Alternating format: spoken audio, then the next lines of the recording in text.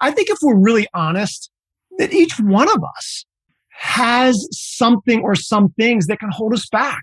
And maybe in part of our ego that's rearing its head in various ways that's holding us back to who we are truly, truly created to be. And again, community, I need people in my life, Marcel, that can see my blind spots. I can't always see what I can't see. I'm blind to them.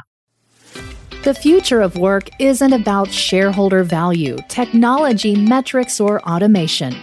It's about being human and putting people first through actionable love.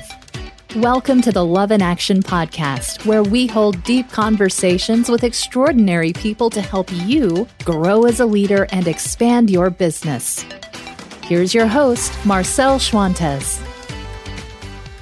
Welcome to the Love in Action podcast, the business show where we explore the big idea that practical love and care outperform the competition. Hey, it's a fact.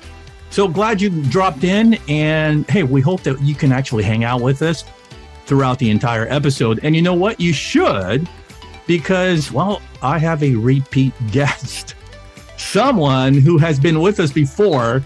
Listen, I'm going to be honest with you. I don't normally bring back guests for a second time. It's just a fact of the show here, unless they captivate me. And of course, you, my listeners, usually those repeat guests have something so compelling to share with you, I just got to bring them back.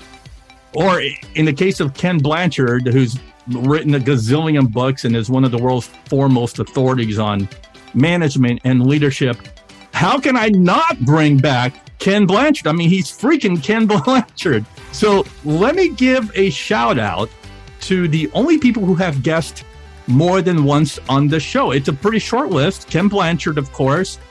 He was not on too long ago. I mean, if you want to check that out, it's episode 122. Mike Vacanti, founder of Humans First Club and author of Believership, who also happens to be a good friend of mine. Chester Elton, who came back a second time with his business partner and co-author Adrian Gostick. That was a total blast. Those guys are hilarious. And then Tomas Chamorro-Permuzic, author of the very provocative Why Do So Many Incompetent Men Become Leaders and How to Fix It. That, by the way, happens to be one of my all-time favorite books. You should check that out, as well as the conversation that Tomas and I had way back on episode 12. Now, I get to add one more person to the list, and that's today's guest. Drum roll, please. Rob Holman is back. My friend, my brother from another mother. I mean, I am geeked up about this because that means Rob has another book out to share with the world. And, you know, I always love his perspectives, his stories. If you get his book, you're going to love his writing style. He's as real as they come, and his message so aligns with the Love in Action podcast. So his new book is called Move the Needle. And in this book, Rob takes a deep dive into why we must prioritize people over procedures to get better results. Rob Holman is the CEO of global leadership consultancy, Holman International, and the best-selling author of two other leadership books, Lead the Way and All In. He's been featured in publications like Inc., Forbes, and Fast Company. Rob's pretty dynamic, so get ready and hold on to your seats. I mean, he is, like I said, as real as they come, and he is a thought-provoking global keynote speaker on top of that. And now Rob joins us. Welcome back. Hey, come on. I'm like, who is he talking about? Who's this Marcel talking about? This short list, completely blown out of the water, and beyond honored to be back yet a second time with those on that short list. So Marcel, trust me, in this interview, I'm going to learn a whole lot more from you than hopefully you learned from me. So joy to be with you. Yeah, well, it works both ways, Rob. So that's the point of the show. That I wanted my head to be able to fit in this room eventually. But I appreciate that nod, by the way. Thank you for that. Every time you write a book, I mean, we're going to be in our 70s. You'll have like 25 books written by then, or 30. I'm still going to have you on the podcast. We'll just look a little different and sound a little different. Hopefully I have a level of clarity at that age that I do at 46 right now. But that's a topic of another conversation, Marcel.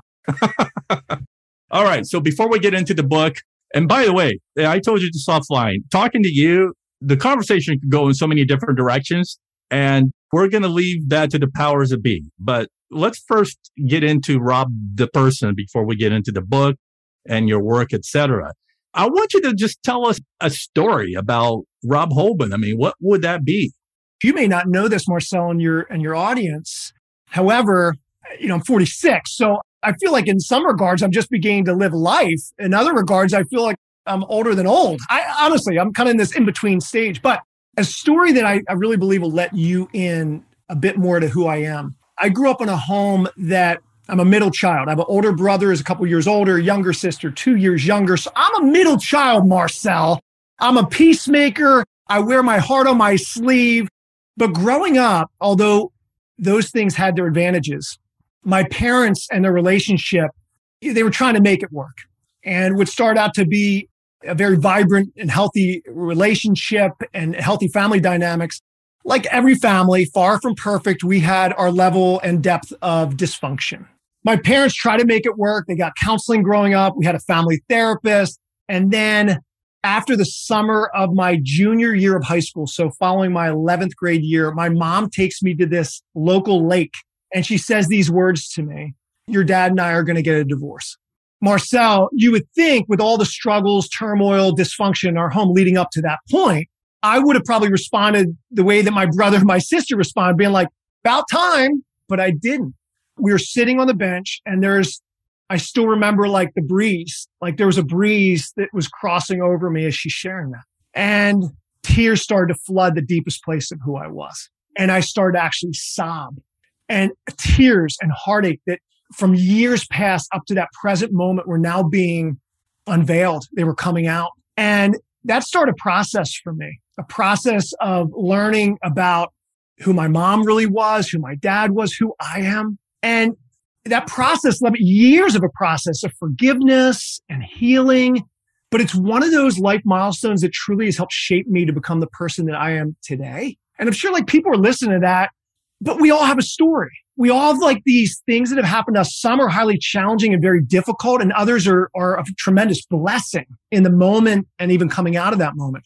But I think we'd all agree, like when we have these things, these life milestones, and we're committed to a process of healing, of forgiveness, and of purpose and significance, that God just has an interesting way about him that he will use those things, regardless of what they look like and how much they hurt us in that moment, to help serve other people that are going through similar things. So it didn't take long, Marcel, for all of a sudden people to show up in my life that also struggled within their relationship with their dad or their mom, or their parents had a volatile relationship or whatever. And in that time, and not just in one time, I'm talking throughout the course of my life since that time, that I've been able to serve people in and out of that place to let them know you're not alone. I kind of know what you're going through. And I've come out, so to speak, on top, like with greater health and a perspective on life and myself and circumstances. So I'm quick to serve people going through similar set of circumstances. I have nothing else to add. I mean, seriously, this wasn't part of the conversation, but I'm going to take us there now, is that you brought up so many of us have lived through trauma, some kind of trauma, right? Abuse, neglect, or even, going through a divorce, or our business doesn't work and maybe we have to file bankruptcy and lose our home in the process and all that. So there is trauma in our lives, but yet not enough of us have the mindset or the awareness to be able to work on healing the pain and the hurts that came from those traumatic events. So we carry it on. The trauma manifests itself in things like fear, shame, guilt, grief that we haven't dealt with. And we carry that through our lives, and it impacts how we lead people, impacts our relationships with others.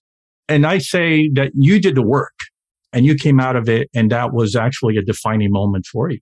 It was. And I love the aspect you're highlighting this. I did the work, but it was not without the help of so many other people. This is what I want to bring out, Marcel. The need for community. We were never meant to do it alone. So there could be a leader listening that's really going through it right now, or they're being held back by something or someone in their past. It is not just okay to ask for help. It's a necessity. Like even the stigma sometimes attached to mental health, emotional health right now, there's still a stigma attached to it. Well, that's for certain kind of people, or that's for people that look like this or sound like this or been through that. No, we always want to be the healthiest versions of ourselves.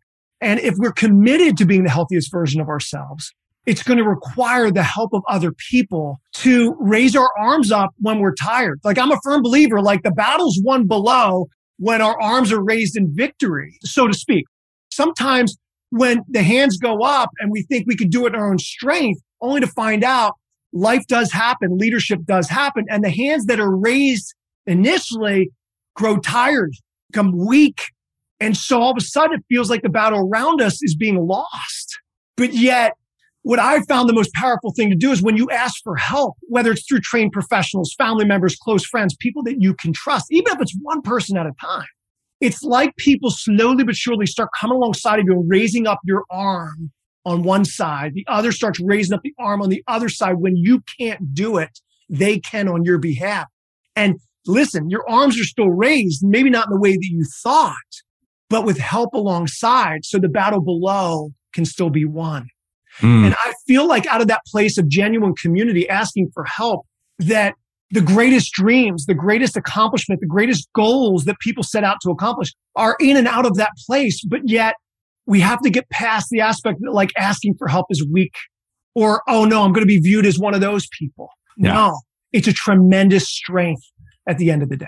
Yeah, because asking for help, it's an act of vulnerability. And some people can't make the transition there. I asked Ken Blanchard about this, about why is it that so many people aren't willing to be that kind of leader that leads through vulnerability and really opens up their heart to people. And he does this in just about every book, and he brings it back to ego. He has a kind of a Christian spin on ego, edging God out.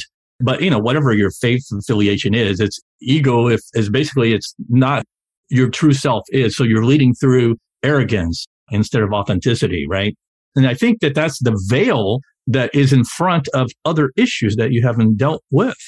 Because I remember, Rob, I was a pretty arrogant guy back in the day. And then when I started to investigate, why is it that I lead this way? What's really behind it is the core of it. It was rooted in shame. I was afraid of being this authentic person because I was afraid of how people would react to it. And so I put up this facade of this guy that had it all together. I was very image conscious on top of that. So I had to wear all the best suits and have the perfect hair. and I realized we better watch this conversation. We might start getting into hair products real soon. So keep going. If anyone wants to sponsor the episode, no, I'm kidding. But seriously though, so thanks for bringing that up. Everything goes back to the core of who we are and who God meant us to be, whatever your higher power is. But we need to remove those things out of the way, those blocks out of the way, whether it's your ego, your pride, or, something that you are ashamed of, that you haven't dealt with, that you haven't healed from. And we all have them.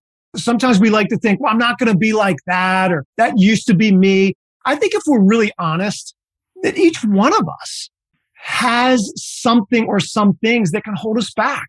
And maybe part of our ego that's rearing its head in various ways that's holding us back to who we are truly, truly created to be. And again, community, I need people in my life, Marcel, that can see my blind spots. I can't always see what I can't see. I'm blind to them. But if I have at least one person in my corner that I trust, there's a level of depth of trust there, that is willing, not in a negative fashion, just trying to point certain bad things out about me to get me or to manipulate situations, but in a really healthy way. Say, Rob, have you ever considered this? Or have you ever thought about this? You might need some help in this area. And here's the reason why. All of a sudden then for me, you're right. Because I'm just committed for the rest of my life, whether it be 2 years or the next 50 years or 50 years plus. I want to maximize who God truly created me to be and serve others faithfully and be the best steward of those and those things that have been placed in my life. So in other words, as I'm committed to a process with the help of others, I can kind of begin to get out of my own way. And because I really find when you're committed to a process like that, it can almost seem like at face value, like you're going to be focused on your stuff. You're going to be focused on you. And so watch out because you can become obsessed about you. But I'm here to say, I think when you're committed to a process like that you learn in and through that process, through healing, through forgiveness, about something called humility. that we've been given our lives as a gift, that we did nothing to deserve our life. We've been given our gifts, our skill sets, our personality, our life experience as a gift to be used to benefit other people. So in other words, we start to get out of our own way and we start to channel our significance, our uniqueness to serve other people. Because that's what it's about at the end of the day. And you're such a huge advocate in servant leadership. I mean, you're such a pioneer in that way, Marcel. And so I'm definitely preaching your language, but I just don't want to highlight that for sure. Okay. Well, I'm going to highlight you and your book now. That was such a wonderful way to start the show. So yeah, let's transition to your book. I'm sure it's lots of things that we just talked about are probably going to be in your book. So going into the book, I noticed the first thing that, like all your books, it's really easy to read, easy to follow. You have simple language, and I love stories. There's no shortage of stories. So I want you to talk about this roadmap that you put together for this book about how leaders can, if you obviously follow your roadmap, this framework that you put together, it's going to make you more effective. I'm not going to give away the punchline because I want you to do it. So you've broken down your book into 3 principles. Share that, unpack that for us. So 3 Ps. I try to make it easy for people. I need things very easy. So I try to make it easy for people. And quite frankly, Marcel, between me, you, and your entire worldly audience here, I write how I like to read. And when you're an author, you have that luxury at least a little bit. And so I love stories. I love pictures and images that can paint 1,000 words in a fun way. And I like to keep things relatively short because there's only so many hours in the day. And I like to be really reflective and take people from their mind down to their heart, because I really believe that's where true change takes place. But the 3 Ps, the first is purpose, the second is people, and the third is process. And this framework is not necessarily, although it might be when people read this, like, oh, I got to start at point A, purpose. Then when I get that figured out, I get to turn to people. And then guess what? I get to work on processes. Now, think of more of this framework and purpose, people, and processes like a wheel with many spokes. So many times, at least in the Western part of the world, we're very influenced by a Greek way of thinking. Not bad, has its place for sure. But in the Greek way of thinking, oftentimes, we like categories and boxes and things very black and white in our ways of thinking. And so for me, I like to kind of like view my philosophy and inside out leadership and the framework of this book with the 3 Ps more like a holistic wheel that has a core with many spokes. So in other words, you could start a process keeping in mind purpose. You could start a purpose keeping in mind people. But what I want to emphasize in all this is our core being purpose. Now, I'm going to use a physical example real quick. I'm sure you're in good shape. At least you're very vibrant. Every time I talk to you, you're like, oh my goodness, you get me thinking. I'm like, here's a guy who is holistically in shape. No doubt about it. So we know this physically, that when you do physical workouts, or if you don't do physical workouts, your core is everything. If your abs and your midsection remain strong, the rest of your body will follow with strength and flexibility and balance and mobility. Really at the core of who we are, talking about purpose, the reason why we exist on the planet, personally and professionally, we got to make sure the core is strong. And when we discover, rediscover our personal existence, now it's an opportunity to remain strong. Again, it gets back to some of the things we've already talked about, that now we know who we are. We know why we're here. And so we start to flex those muscles, not in an egotistical kind of ego kind of a way, but in and out of a place of humility, because we know we've been given our lives to serve other people. That takes me on to the second P, which is people. Now we want to make sure, how do I most effectively serve my team members that surround me? And there's so many different ways to serve, but are we committed not just to serve them professionally, but more importantly, or what supersedes the professional certainly, is the personal. Are we spending devoted time on a consistent and intentional basis with our team members, getting to know what makes them come alive personally, getting to know their hobbies, their interests, their life milestones, and committed to a process of doing so? Now, here's what begins to happen.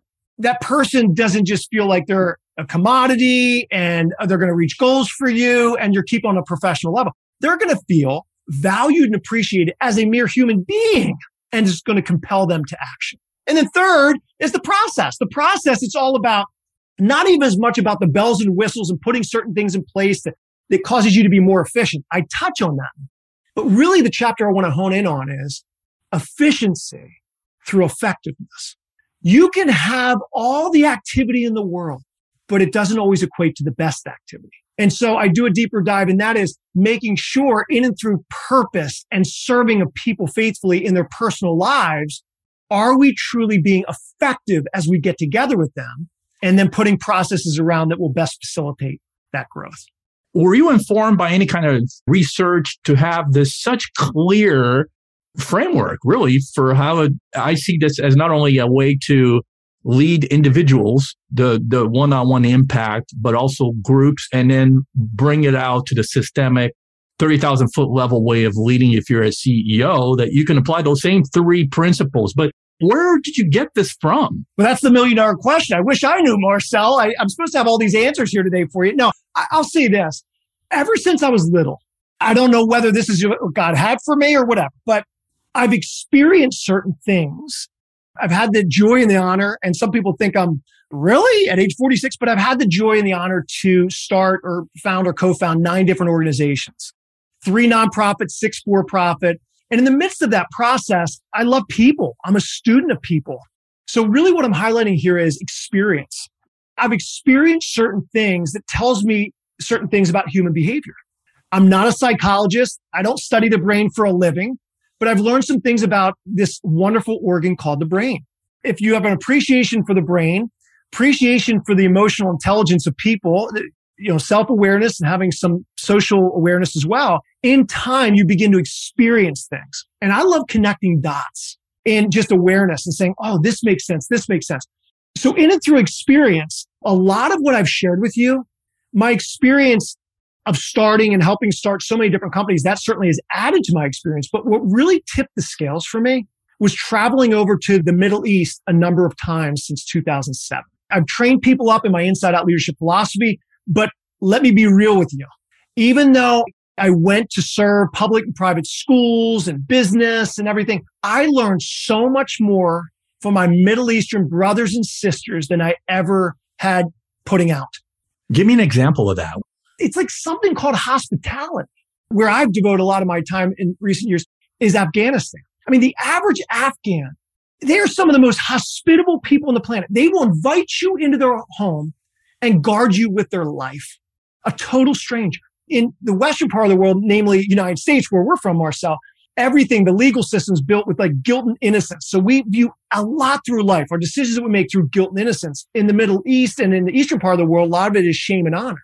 So I've learned a lot about hospitality. I've learned a lot about honor and how you can honor a stranger, how you honor your family, how you honor business colleagues and friends. So with what I experienced leading up to 2007 and then multiple trips to the Middle East since 2007, I've experienced a lot about don't be so rigid and black and white. Be fluid, a wheel with many spokes. That even though things might appear to be disjointed at first, there's probably a larger reason, something larger, a big story that's being painted that you would never even ask or think or imagine. And if we're mindful and thoughtful of connecting some of those dots, there's a stream of consciousness that comes out of that place. And a lot of my writings in recent years have really come out of that deep well based on experience. And then all of a sudden, you know this, once you have experience in encountering certain people and certain things, all of a sudden, like research and data and people start coming your path and you start finding these things to back you up. And it's like, wow, I think I might be onto something. God, that's so fascinating because your answer to the book was fully experiential. And now the science is pointing to all of the elements of your book. Because a lot of people, they write books based on framework, but they start with science. And here's what science is saying, step 1, 2, 3 that you need to do. And here's my book. Your fully authentic, experiential, this is what I saw, and it's all heart. This is what I experienced. Yeah. And let me write a book about it. And then the bonus is that science has already explained that those things lead to high performance, great results as a leader. That's right. Yeah. And again, I love the brain. I study the brain. I love it. But there is something said about being educated in your heart. And then all of a sudden attaching your mind to what you're experiencing in your heart. And so for me, I've learned the discipline of like, okay, even through me, we could go down a big rabbit trail with this. So hold the reins, Marcel, hold the reins on this. But I think an interesting conversation for leaders to have in the midst of this is, what does it mean to go with your gut? Going with your gut, we all do it.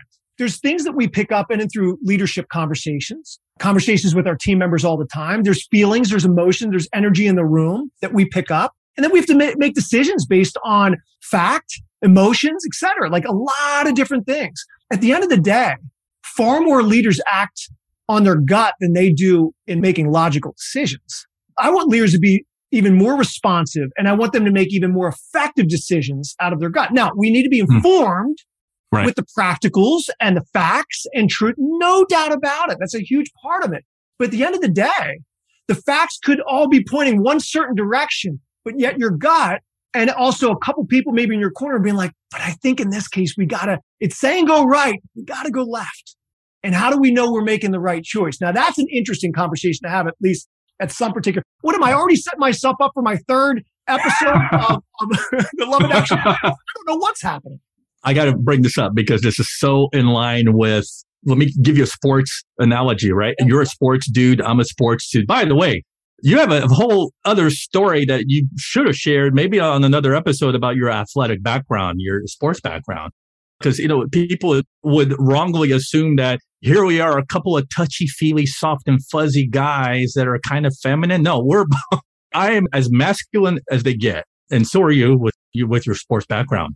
But to my point is that in baseball a few years ago, it was a World Series game. I forget who was on it, but the pitcher was wheeling and dealing, man. Okay. I mean, I think he was mowing down. I think it might have been the Astros against the Dodgers. So that would have been 3 years ago or so. And because of analytics, the manager went with data, right, to inform his decision. And he took out the pitcher, because the pitcher was at a certain pitch count. What happens next? He takes out the pitcher, puts in a relief pitcher. What happens next, Rob? See, you can see that the domino effect, and I can almost hear the fans loud and clear right now of what happened. Yeah. Yeah.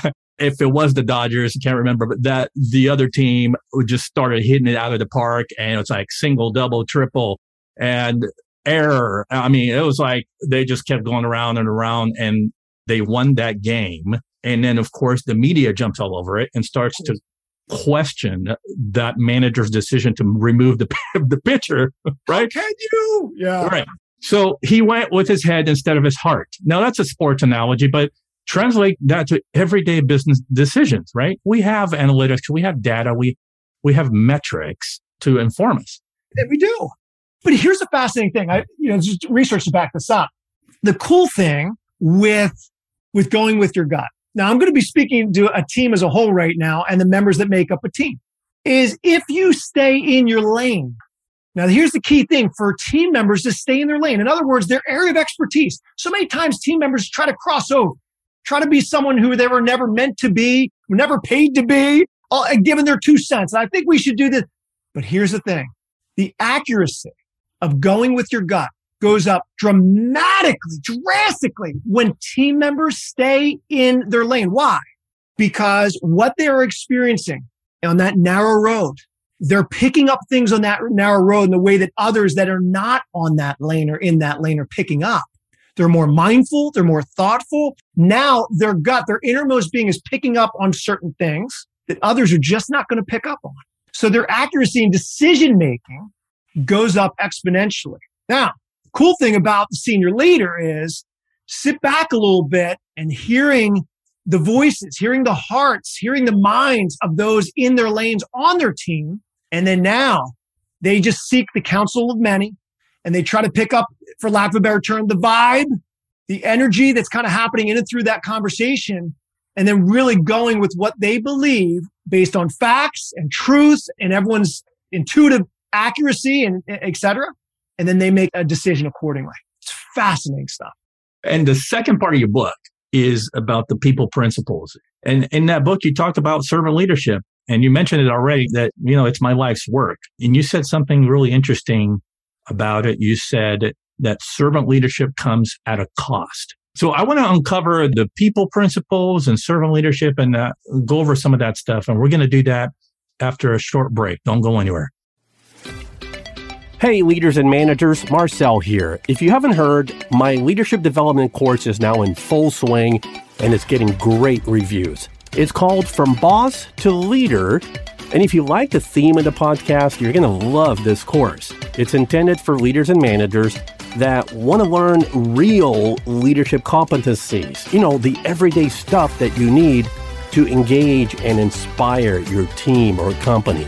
To learn more about the From Boss to Leader course, you can visit my website, marcelschwantes.com, and click on Virtual Training. Okay, Rob, let's get into what you think are the real key people principles that leaders must know and practice. I'll follow up with a servant leadership question after that. So the book doesn't explicitly say this, but I hint around this, but I'm going to be very explicit in my language with you. And you know this, Marcel, and your audience knows this, that there's a term tossed around a lot nowadays, which is the Great Resignation. We talk about it, we're learning about it. And I love what people put up, and use a different phrase or a different term saying, well, I believe it's the great reevaluation, the great awakening, all these different things. I believe it is a great opportunity. But I believe, and this feeds right into servant leadership, that we've got to change the rule book of leadership. And here's what I mean by that. Many leaders historically up to the present day have been led by what isn't inherently bad leadership principle. It's the golden rule. All right. You and I have lived by the golden rule. It sounds great. It is great. It reaps benefits in people's lives. And the golden rule is do to others what you would want done to yourself. And you treat others how you like to be treated, right? Sounds good. Here's the issue. In today's day and age, people don't want to be treated the way you want them to be treated. People want to be treated the way they want to be treated. In steps the platinum rule. The golden rule was good. It got us up to this point. But in my estimation, what's going to take us into a whole new era of leadership and life and humanity is operating and functioning in and out of the platinum rule. What would it look like for you to be committed and consistent, knowing each team member on a one-to-one basis to such a degree that you know them experientially? You know what makes them come alive. You know what makes them tick. You know the challenges that they face, the blessings that they have. And I'm not just talking about their professional world and what has an immediate effect on your bottom line. I'm talking about human to human perspective. And all of a sudden, when a team member is served in that platinum rule kind of a way, they can't help but feel loved on, appreciated, and valued. Marcel, they're not going to do things productivity-wise out of a place now because they ought, they should, because this is going to be a part of the bottom line. They're doing this because they feel so valued and they're compelled to act. Big difference there. Doing something because we should or we ought, or this is who I am and I'm compelled to do it. And that's what the platinum rule brings up. So in the book, I really kind of lay out like, all right, we want to serve and serve faithfully, keeping this rule in mind. Now, I'm not explicit talking about the rules and going down that, but if I were to wrap my arms around the second part of that book, talking about people and serving them faithfully, really, I am talking about the rule change. No doubt about it. All right. So servant leadership, that is the crux of the people principles way of leading others. But you said it comes at a cost. What did you mean by that? When you're committed to get to know, there's sacrifices there. Okay. I know many leaders, we didn't sign up for this. We didn't sign up to be, Rob, you're calling me. I got to be hold on. I'm calling to move the bottom line here to create momentum within my organization, make some tough leadership decisions, strategies, and techniques to move my people. I didn't sign up for being a therapist, a counselor, getting down and dirty and messy with my people. I didn't sign up for that. Maybe you didn't sign up for it, but do you want to be effective? Do you want to be more effective? Because our people are waiting. And so when we're willing to take sacrifices, because let's be real, when we're committed to an ongoing one-to-one, these one-to-one meetings, I want to get practical with you, with each team member, and it's etched in the schedule, and we're not going to go down the road so fast in those one-to-one meetings talking about professional stuff. We'll get there. But more importantly, we're there to talk about personal stuff that relates to professional, relates to the organization culture. It's going to require time, perhaps more of it for you. You may hear things that you don't have answers for. And it's going to really cause us as leaders to have a really good listening ear.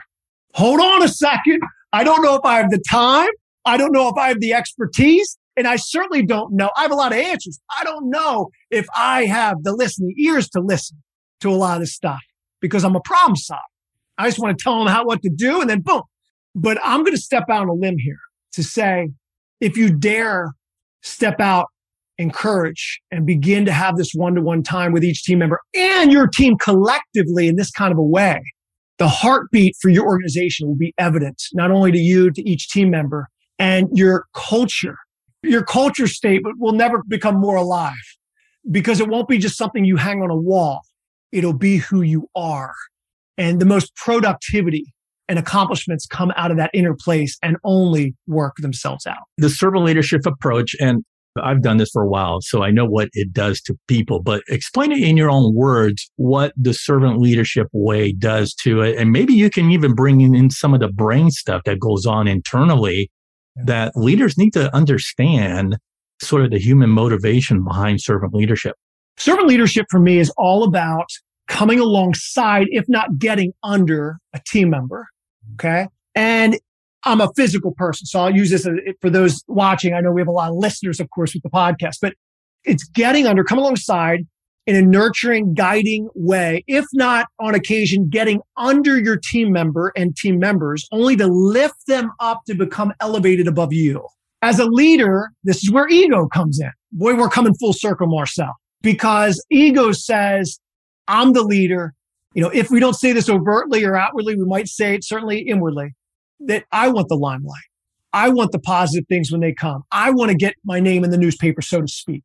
But see, in my estimation, the greatest, the most effective leaders are ones that get out of the way, that they're not as recognized.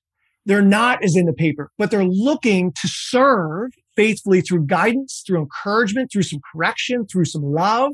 They're serving that individual. They come alongside and getting under to the point that that person, that team member, reaches heights and depths they never even knew were possible because you're lifting them up into that new place. So it can be messy, it can be inconvenient, but the fruit that can come from it is not just long-term sustainability, but it's vibrancy and long-term sustainability, not just in what they can accomplish, but in who they are. And that's really what we want to do. We want to set our team members up for success personally, even more so than professionally. Yeah, I can't think of another word that so closely aligns with servant leadership, and it's compassion. I don't remember who said it. Lots of people have said it. I've said it. You said it, is removing the roadblocks and to set people up for success. It's kind of like removing the boulder from people's backs and shoulders that weighs them down. And then when you do that, if you don't have a boulder on your shoulder, you can move a lot quicker. Isn't that true? And that gets back, one of the primary reasons why I wrote the book was the temptation for so many leaders, so many organizations is build it, goals, accomplishment. But to what degree are we willing to do all that and step on people in the process? See, we got to be willing to say people are our prized possession. People in the core of who they are the apple of God's eye. And if we as leaders start actually looking at them, not as just a mere commodity that we're going to manipulate to get the company to where we want to go, but actually be willing to take a look under the hood of their car, so to speak, and see really what makes them come alive. And I'll put this in these words. What would it look like, Marcel?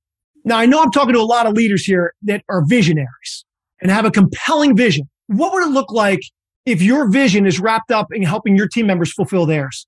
Think about that.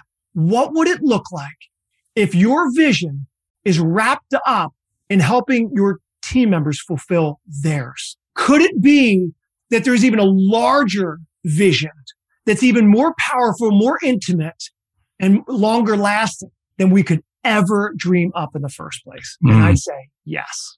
That's great. Okay, so we've covered 2 of the 3 parts. We kind of touched on the third part. So we covered the purpose principles, the people principles, but I want to drill down on the process principles and have you unpack that a little more. But the question I always find interesting for me is we spend so much time on systems and process and procedures and policies, almost all P words there. What's going on there? Why is it that we choose to do that over people? Because we want quick fixes. We want to reach the goals yesterday.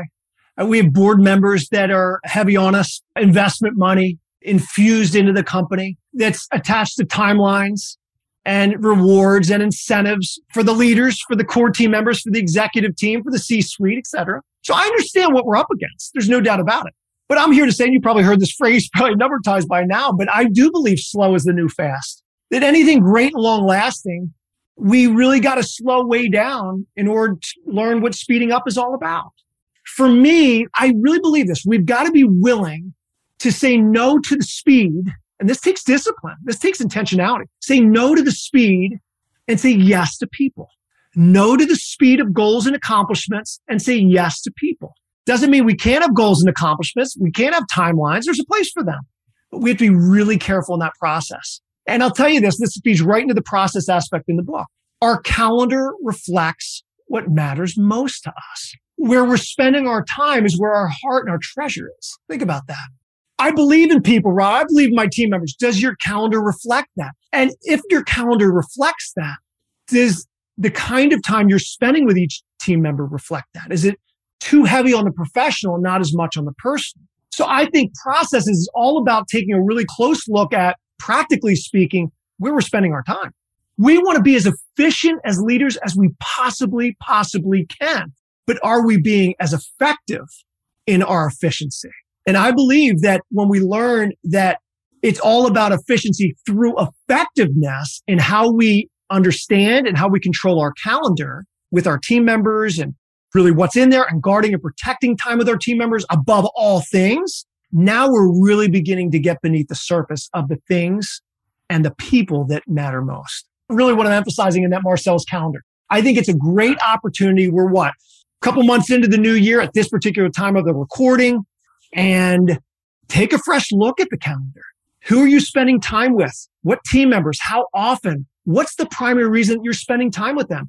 Are you weighing too heavily on the professional and not enough on the personal?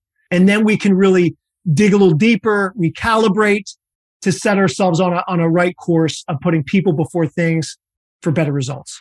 And as technology increases and as the world becomes even more remote, it's even more important to humanize the workplace through what you're saying. So the things that will stick out for me: slow is the new fast. Say no to goals and accomplishments, not at the expense of that, but don't make that your sole priority. Focus on the people, give them what they need, do the servant leadership model. The goals and accomplishments will take care of itself. They will. Because again, your team members being a prized possession, they will be doing things as it relates to goals and accomplishments, tasks at hand. They'll be doing things out of a deeper place, a more significant, an inspirational place, a more creative place, and then it'll flow out of that. So they're going to be able to maximize their time.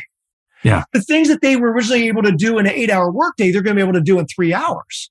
See, that's what efficiency through effectiveness is all about. It starts at the heart, and then it can't help but work itself out in time. I love it.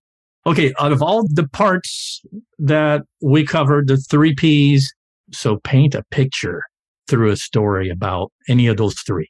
So about 1.5 years ago, my only living grandparent was just a couple weeks before her 102nd birthday. 102nd birthday. Obviously, it's during COVID times, and she wasn't doing well. So I went in to see her. I really wanted to see my grandmother, not knowing if this would be the last time, probably thinking it was the last time I would ever see her on this planet again. Put on the gown. She lived in a kind of a retirement community. She had a lot of care at this particular time. Put the mask on, the gown, everything. And I have some time with my grandmother. No one else was in the room. And I had about 45 total minutes with her, Marcel, but about 20 minutes was time where we were locked in, where she wasn't falling asleep. She knew I was in the room. I removed, my mask so she could tell it was me for some of that time. There was one particular time in that 20 minutes to where I looked into her eyes and she looked into my eyes. And I said to my nearly 102nd-year-old grandmother, "You are so beautiful." And it was one of these moments that lasted, I don't know, maybe 5 seconds. It seemed like 5 hours. And in that moment, there was such an exchange. And I saw in and through my grandmother, her turn from almost 102 to 5 years old really quick. Those words, "You are beautiful." It's like this little girl. It's like she was shining in the depth of who she was, and it was emanating out of her eyes. Now, what you might need to know is that my grandmother struggled with dementia down the home stretch. I didn't know after that 5 seconds of locked in presence together, that she would ever remember those words again. It made those 5 or so seconds that much more meaningful and significant to me and to her. Shortly after the visit, she died. And I will always go back to that exchange. And we have leaders listening. We have an opportunity in this time and in this moment and in this season to be present. When we're with our team member, it's as though nothing or no one else matters in that moment but them. And in that, we have words of encouragement to share, words of inspiration to share, thought-provoking questions to better get to know them as human beings more so than working professionals. And could it be that their countenance would begin to change, similar to my grandmother's? And in and coming out of that situation, could it be that that'll move them, that'll compel them to act in a way that they never, ever would have otherwise? That particular exchange changed me forever. And I believe it also changed my grandmother forever too. And I look forward to the day I see her again and we can share about that story. So beautiful. Just something that kind of jumped in my mind and my heart that I wanted to share with you too, Marcel. That's beautiful. Thank you for doing that. Rob, wow. Speak to leaders and aspiring leaders everywhere about legacy. When we reach the end of the road, and I'm going to use another sports analogy here, when we're hanging up our cleats and we look back, we want to be able to leave a legacy that's going to be lasting. And after we're gone, that other people can maybe pick up and pay it forward. The question is, how do we go about leaving a lasting legacy? What does that look like? Well, first of all, I think it's a great exercise not to leave on a sad note. This is more of a celebratory thing, but I think we all need to visit or revisit writing our own eulogies at our own funerals. I think we do. Maybe many of us have done that, heard about it. That's a practical step we can take on a periodic basis. Wow, if I was no longer here, what would I really want people to say at my funeral about me? What lasting impact or effect would I really want, and why? And I think so many times if we start with the end in mind a bit and then we re-engineer this thing, we could be that much more intentional on the people that we're spending time with, the reason why we're spending time with them. And quite frankly, I don't think we're going to give much attention to things that really don't matter in the first place nearly as much. So I think that's a great place to start. Now, I don't mean to be heavy, because I believe eulogies are one of the most life-giving things and most honorable things we could ever give to a human being.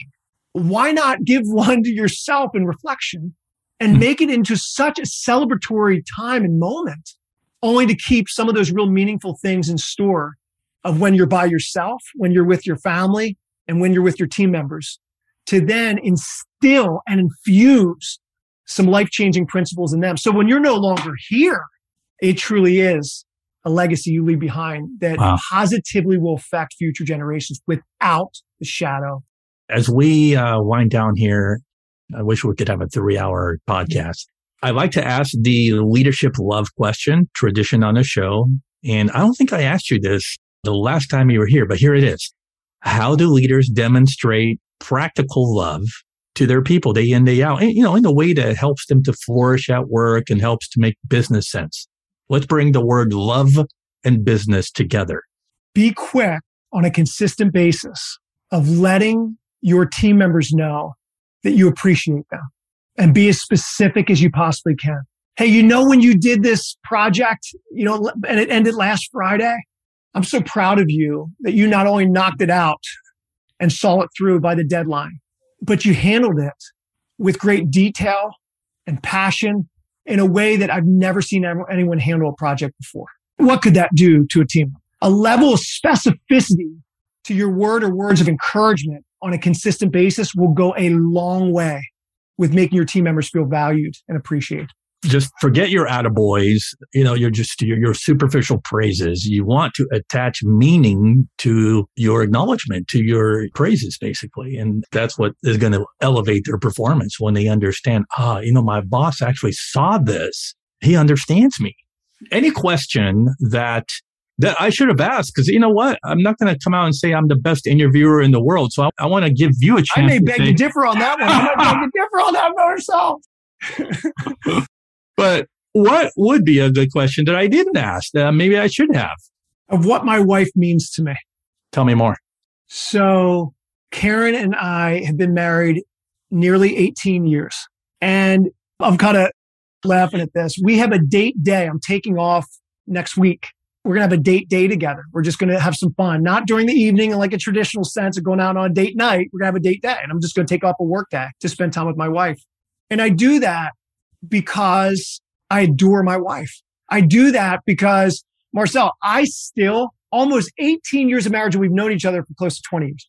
When we go out on date days or date nights, I still go a little nervous in a fun way. Like I get to take out my bride. I get to hang with someone who I love, but who I like a whole lot too. And we end up laughing a lot and having fun. I still have that nervous kind of date feeling butterflies. And I want to highlight my wife because what she has taught me about servant leadership is like no other.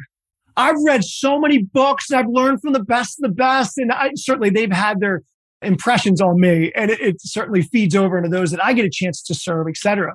But none greater than my wife. She is the rock for our family. She steadies our ship. She's consistent in how she loves, how she serves, and she's anchored in humility like I've never experienced from anyone else. Because at the end of the day, she knows where it all comes from. And I not only get to live with her day in and day out, I get to take her on a date day next week and experience more of her. And for that, Karen Holman, I'm so grateful for you in my life. And I'm going to say the same about my wife, Noelle Schwantes, that I am so grateful for her because I'm telling you, without her, my world would crumble, Rob, literally crumble. She is just a solid pillar in this marriage. And she just launched a book. So I'm now yeah, she just published and that's great news. That is awesome. Yeah. So now I'm all about like, okay, how can I best honor her? I mean, she has done so much for me to help me to launch my practice and my thought leadership. And now it's like, I want to do the same for her. So, honey, I know you're listening. Yeah. The next few months, if not the next few years, are all going to be about you and how I can support you the best to be successful. I think that's the servant leadership model right there in a marriage. I think too, it's important for us to be reminded and for the audience the stronger we are in the home with servant leadership and the more that we live that in and out in the home, it'll be a natural flow. Servant leadership within our sphere of influence and the workplace and our culture and society, it's not going to be something that we have to consciously think about as much because it's who we are. So why not be more intentional in the home and serve well? To have wives like we have that reflect and model it so well, we are two blessed men. That's all I got to say. Amen to that. Rob, we bring it home, unfortunately, with two questions. Well, maybe it's fortunately that we can end now because it gives us a chance to think about what else we want to talk about next time you drop on the show. So we bring it home with two questions. Personally, what's really tugging at your heart right now that you would like us to know? What's tugging at my heart is now as COVID in a variety of different states is really opening up in a good way, travel for me, because you know me, I'm a content producer with my Inside Out leadership philosophy. I speak a lot and I'm so grateful, so thankful that the last 2 years has been a lot of virtual speaking and keynotes, etc. But I'm starting to get out there more physical and live and in-person events. So what's tugging at my heart is I'm going to be on the road a little bit more than what I'm used to in the last 2 years.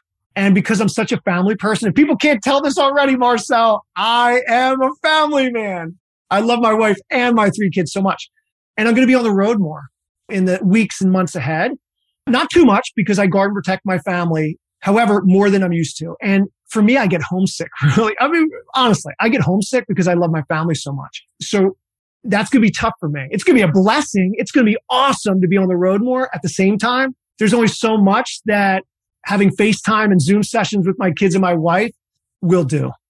And so that's something that I'm very mindful about right now that's really tugging at my heart is really balancing and creating boundaries with that time as I begin to stretch out in that way more and more and more to guard and protect the people that matter most to me. So yeah, it's funny that you and I have so much in common because I too am getting an increase in requests to do the face-to-face stuff now, which is great because that tells me that COVID is starting to lift for us to start to be more comfortable around being in the same room face-to-face. That's awesome. That's great.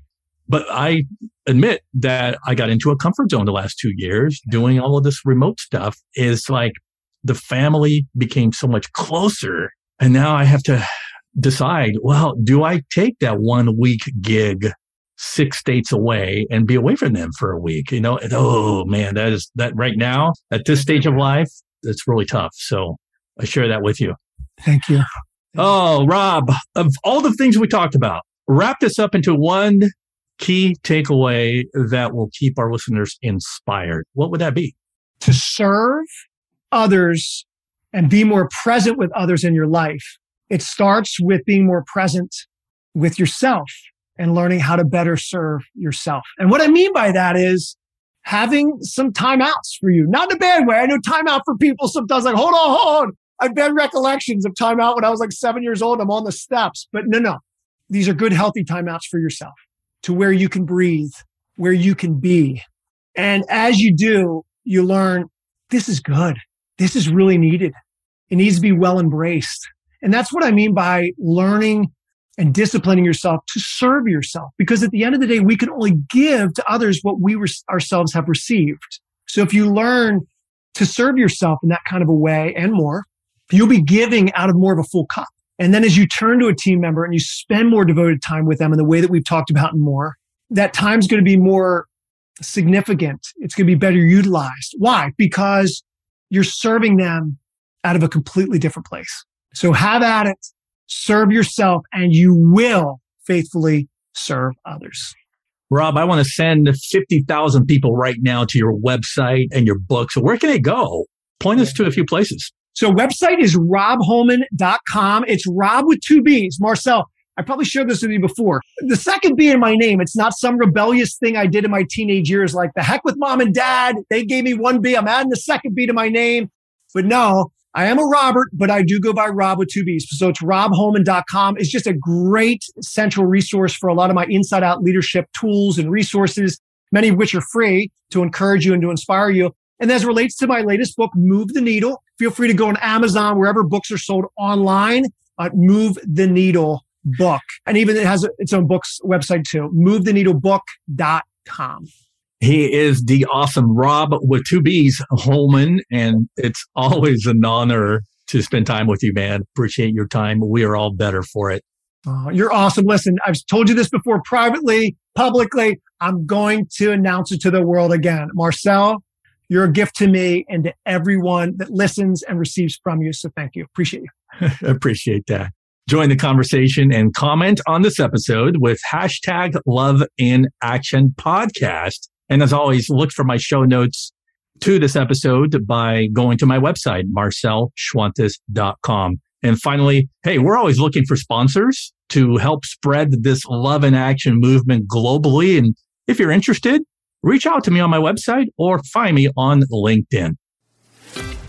Thank you for listening to the Love in Action podcast. If you enjoyed today's episode, please share it, subscribe, and leave us a review.